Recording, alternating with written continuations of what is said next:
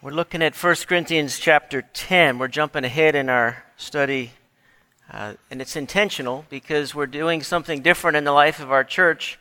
Since the history of this church began, we've only done communion once a month, at the first Sunday of the month. But starting in May, this very month, we are now going to do communion twice a month, and on the first and third Sundays of the month. And so part of the message is to explain why.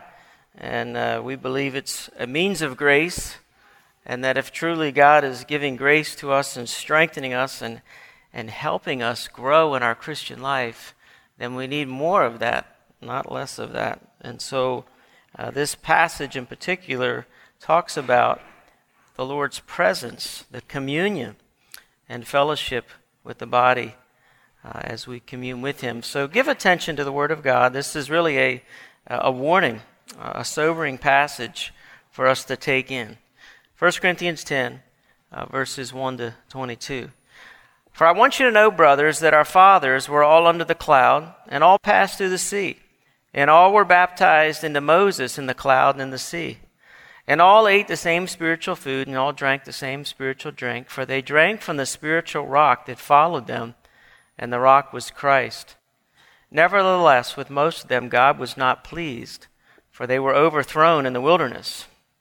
Now these things took place as examples for us, that we might not desire evil as they did.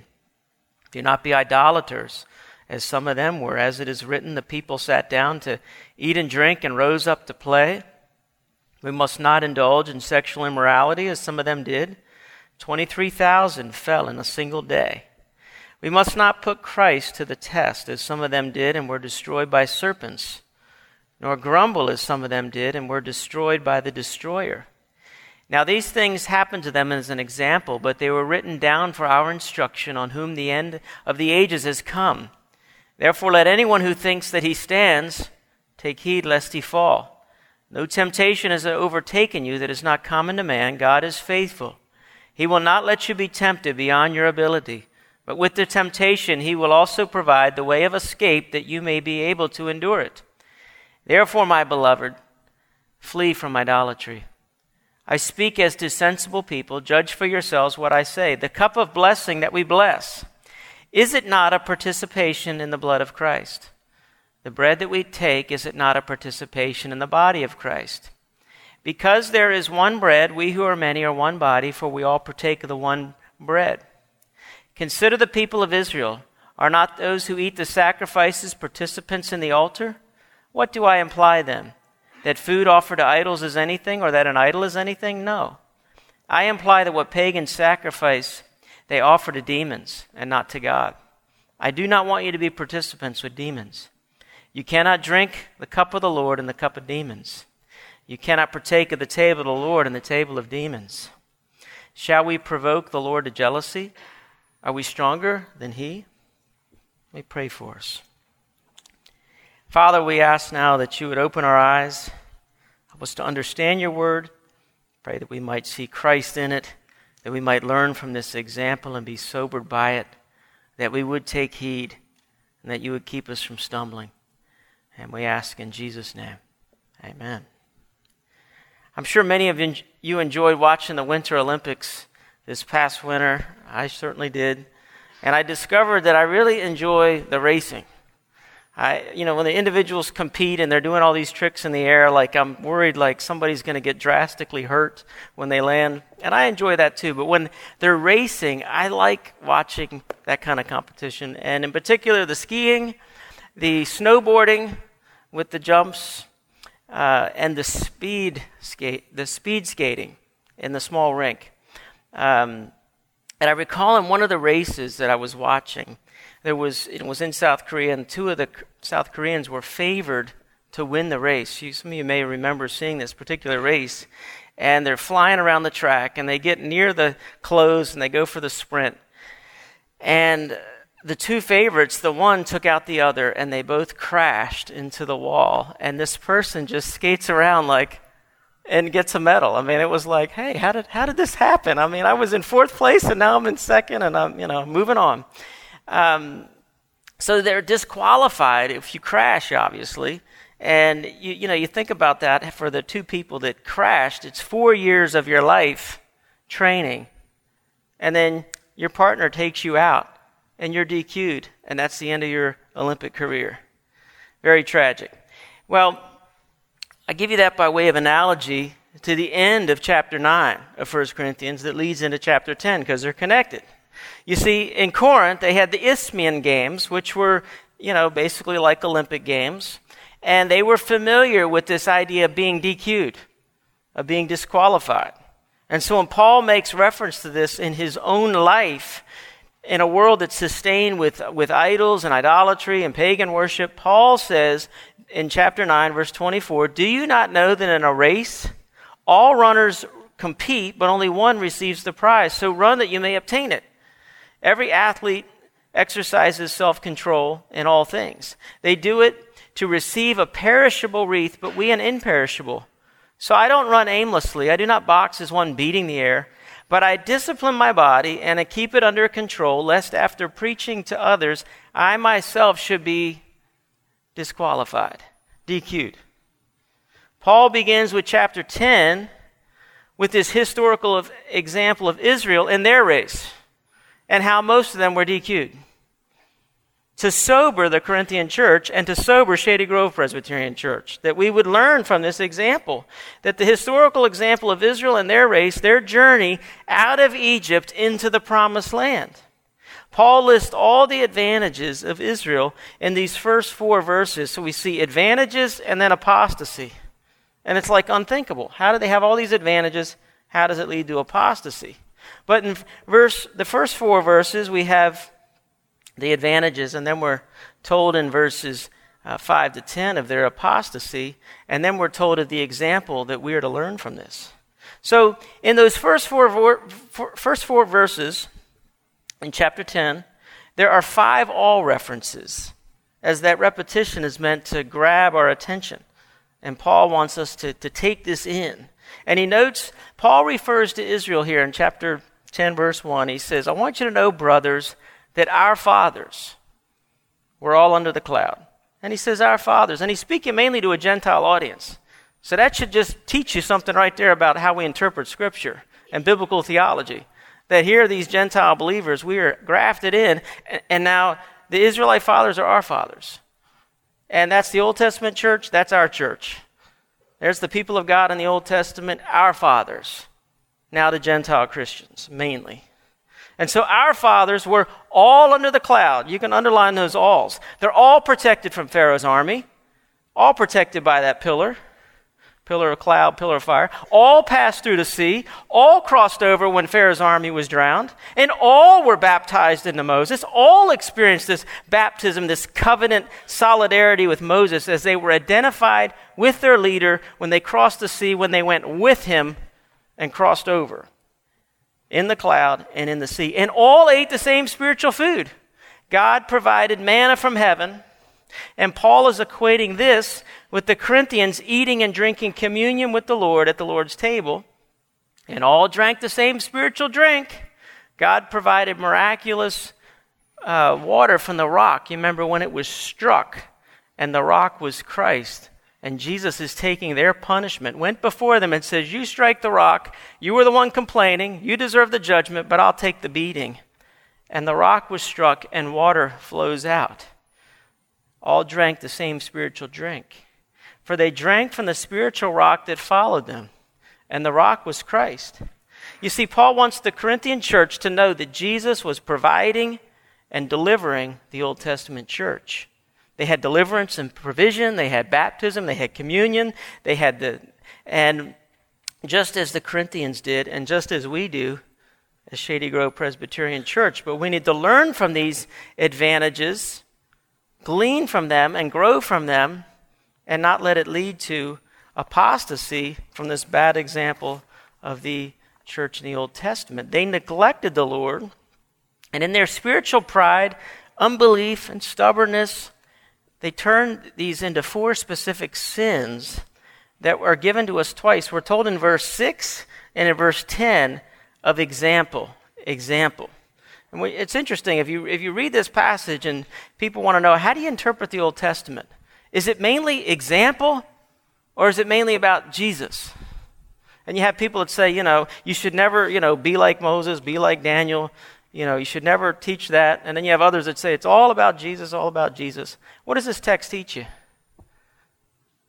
It teaches you both, doesn't it? Because twice, look what it says in verse 6. These things took place as examples for us, that we might not desire evil. We might not lust evil as they did. So it's an example.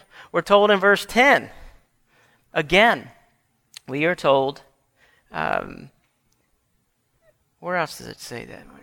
Verse 11, these things happened to them as an example, but they were written down for our instruction. So twice we're told it's example, but then we get in verse 9. Look at verse 9. We must not put Christ to the test as some of them did and were destroyed by serpents. The Old Testament church, Paul is equating that they put Christ to the test. They were putting Jesus to the test.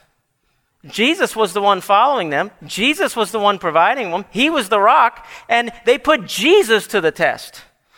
So it's all about Jesus, and yet it's all about example. It's both and. And so we're to learn from these 4 specific sins that we're not to follow after, to be sober by this.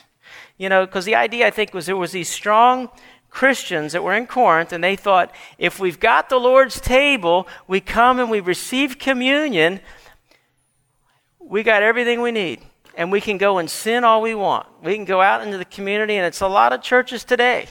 You come to Mass, you get your fill up, you're good to go until next week, and come get your fill up, and then you can go be a heathen the rest of the week. And there's a lot of churches that have that subtle communication that this is where you get your little token for the week, and now you can go and live as you like. And what Paul is giving some really serious, sober warnings here. And he's saying with the church of the Old Testament, they had 4 specific sins: grumbling, testing the Lord, sexual immorality, and idolatry. Several of those we used in the worship service already, where you saw the people of God grumbling, and God sent snakes. Snakes that would come and bite them and kill them. And then you remember this terrible example of the golden calf. And they said, well, where's this Moses? He delayed in coming down. They got impatient. They said, well, let's make a god. And Aaron says, I just threw this thing in the fire, and out came this calf. I don't know what happened.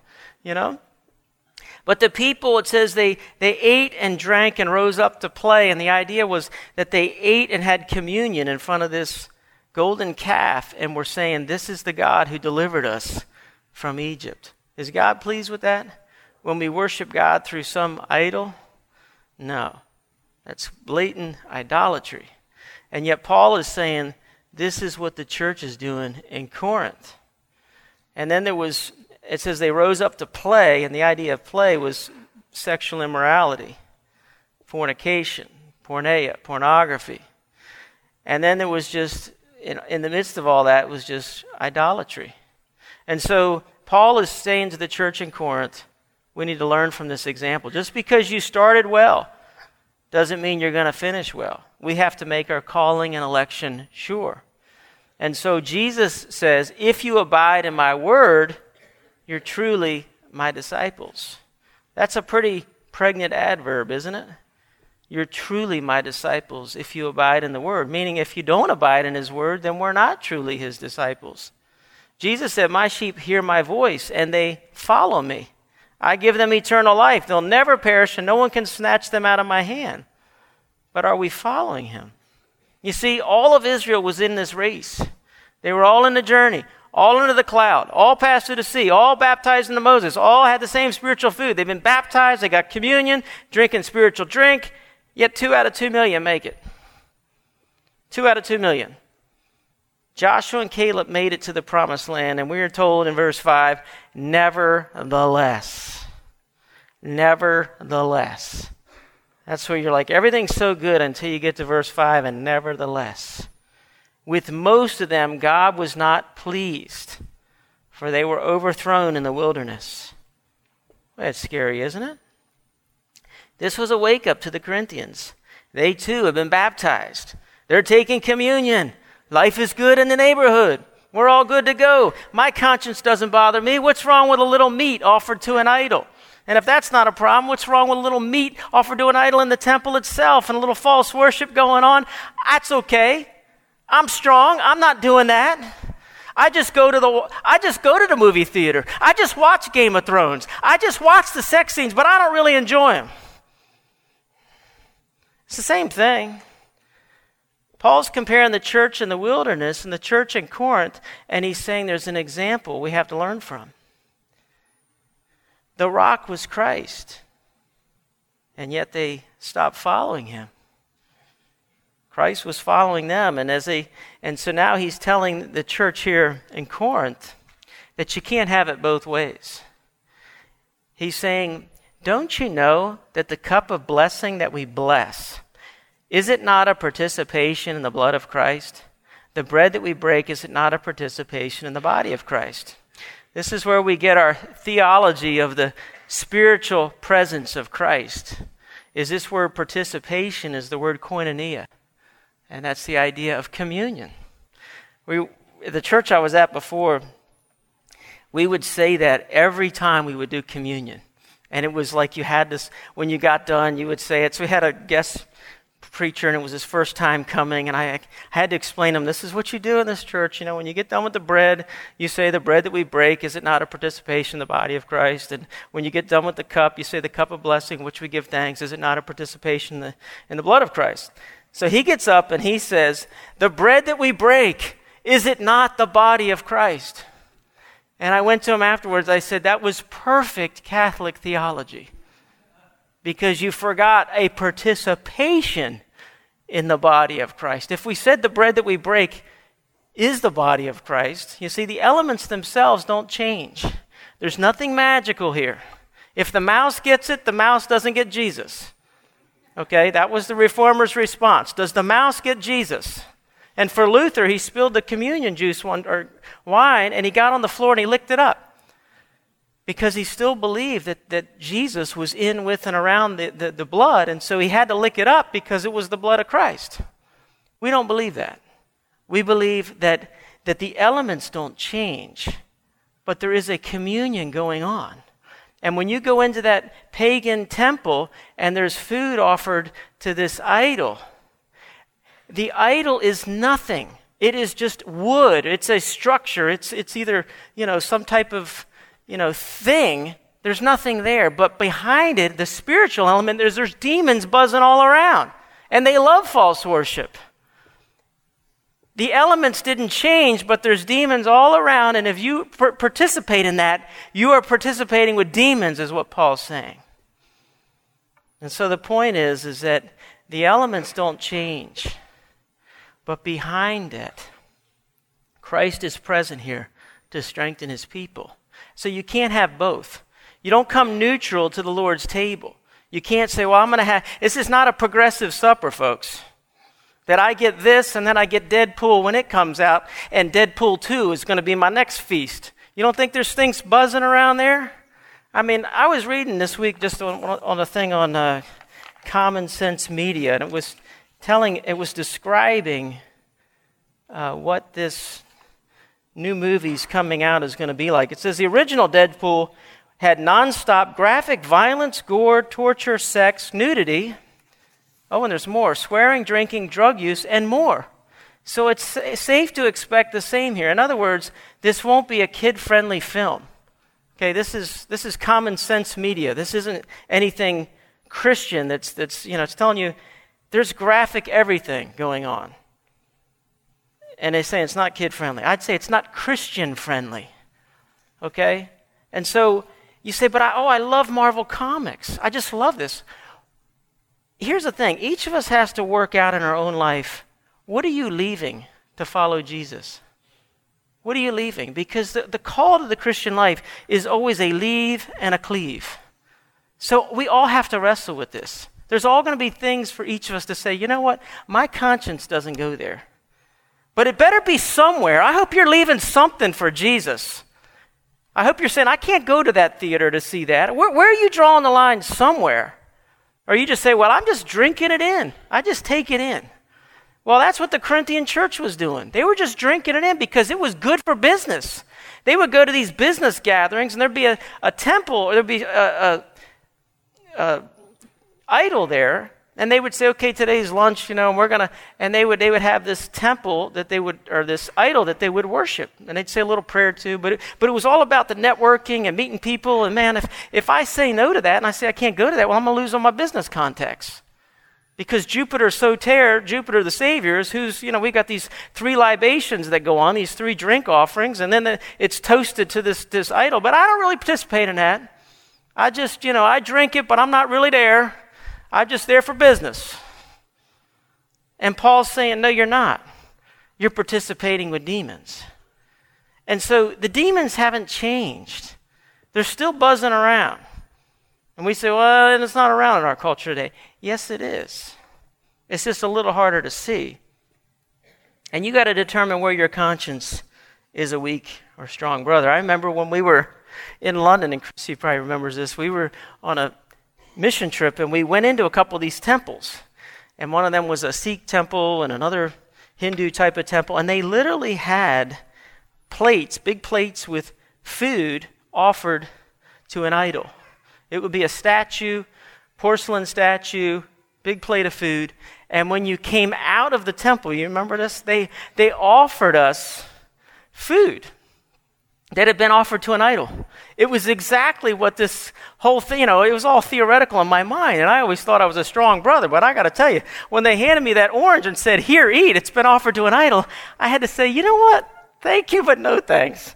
I discovered I'm a weak brother. No thanks. That's been where I don't want to be. I don't even want to mess with that. Where are you working this out in your own heart in life? Because the reality is the church is drinking in a lot of worldliness. And I think it greatly affects the church. Kevin DeYoung says this. He wrote this book called A Hole in Our Holiness.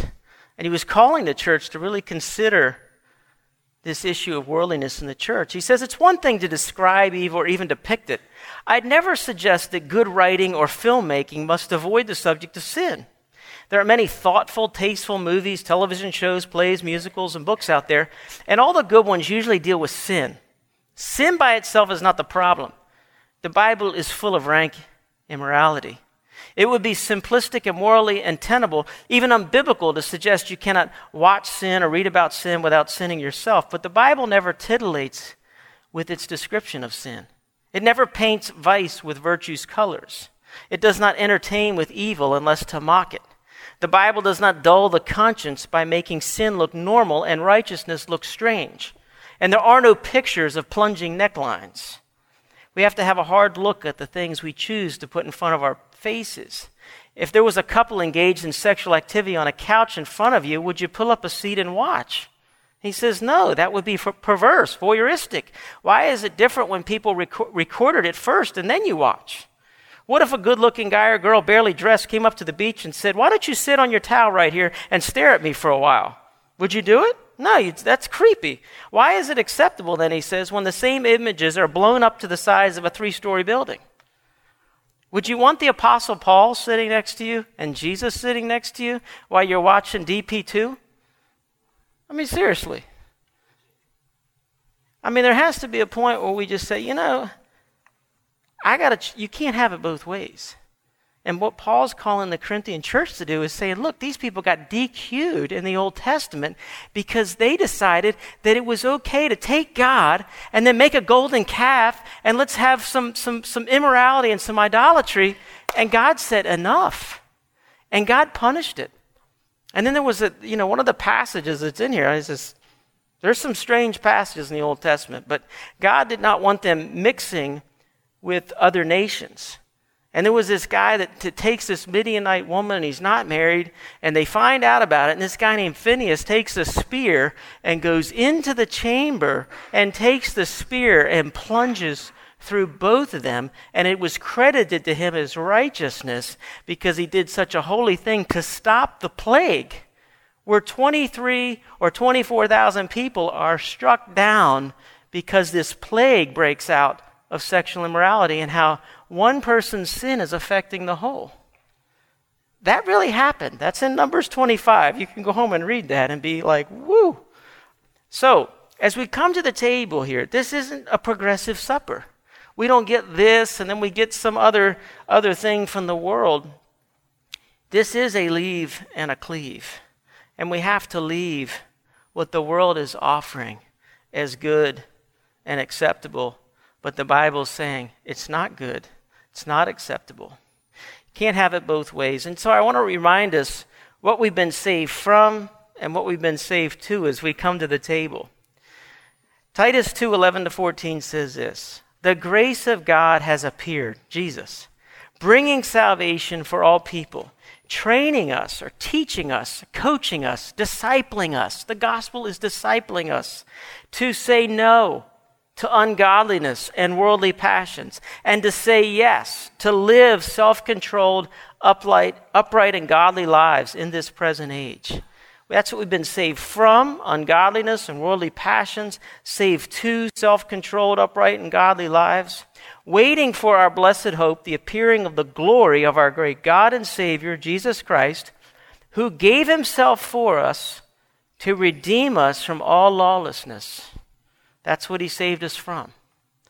And then what he saved us to, it says, and he purified for himself a people for his own possession.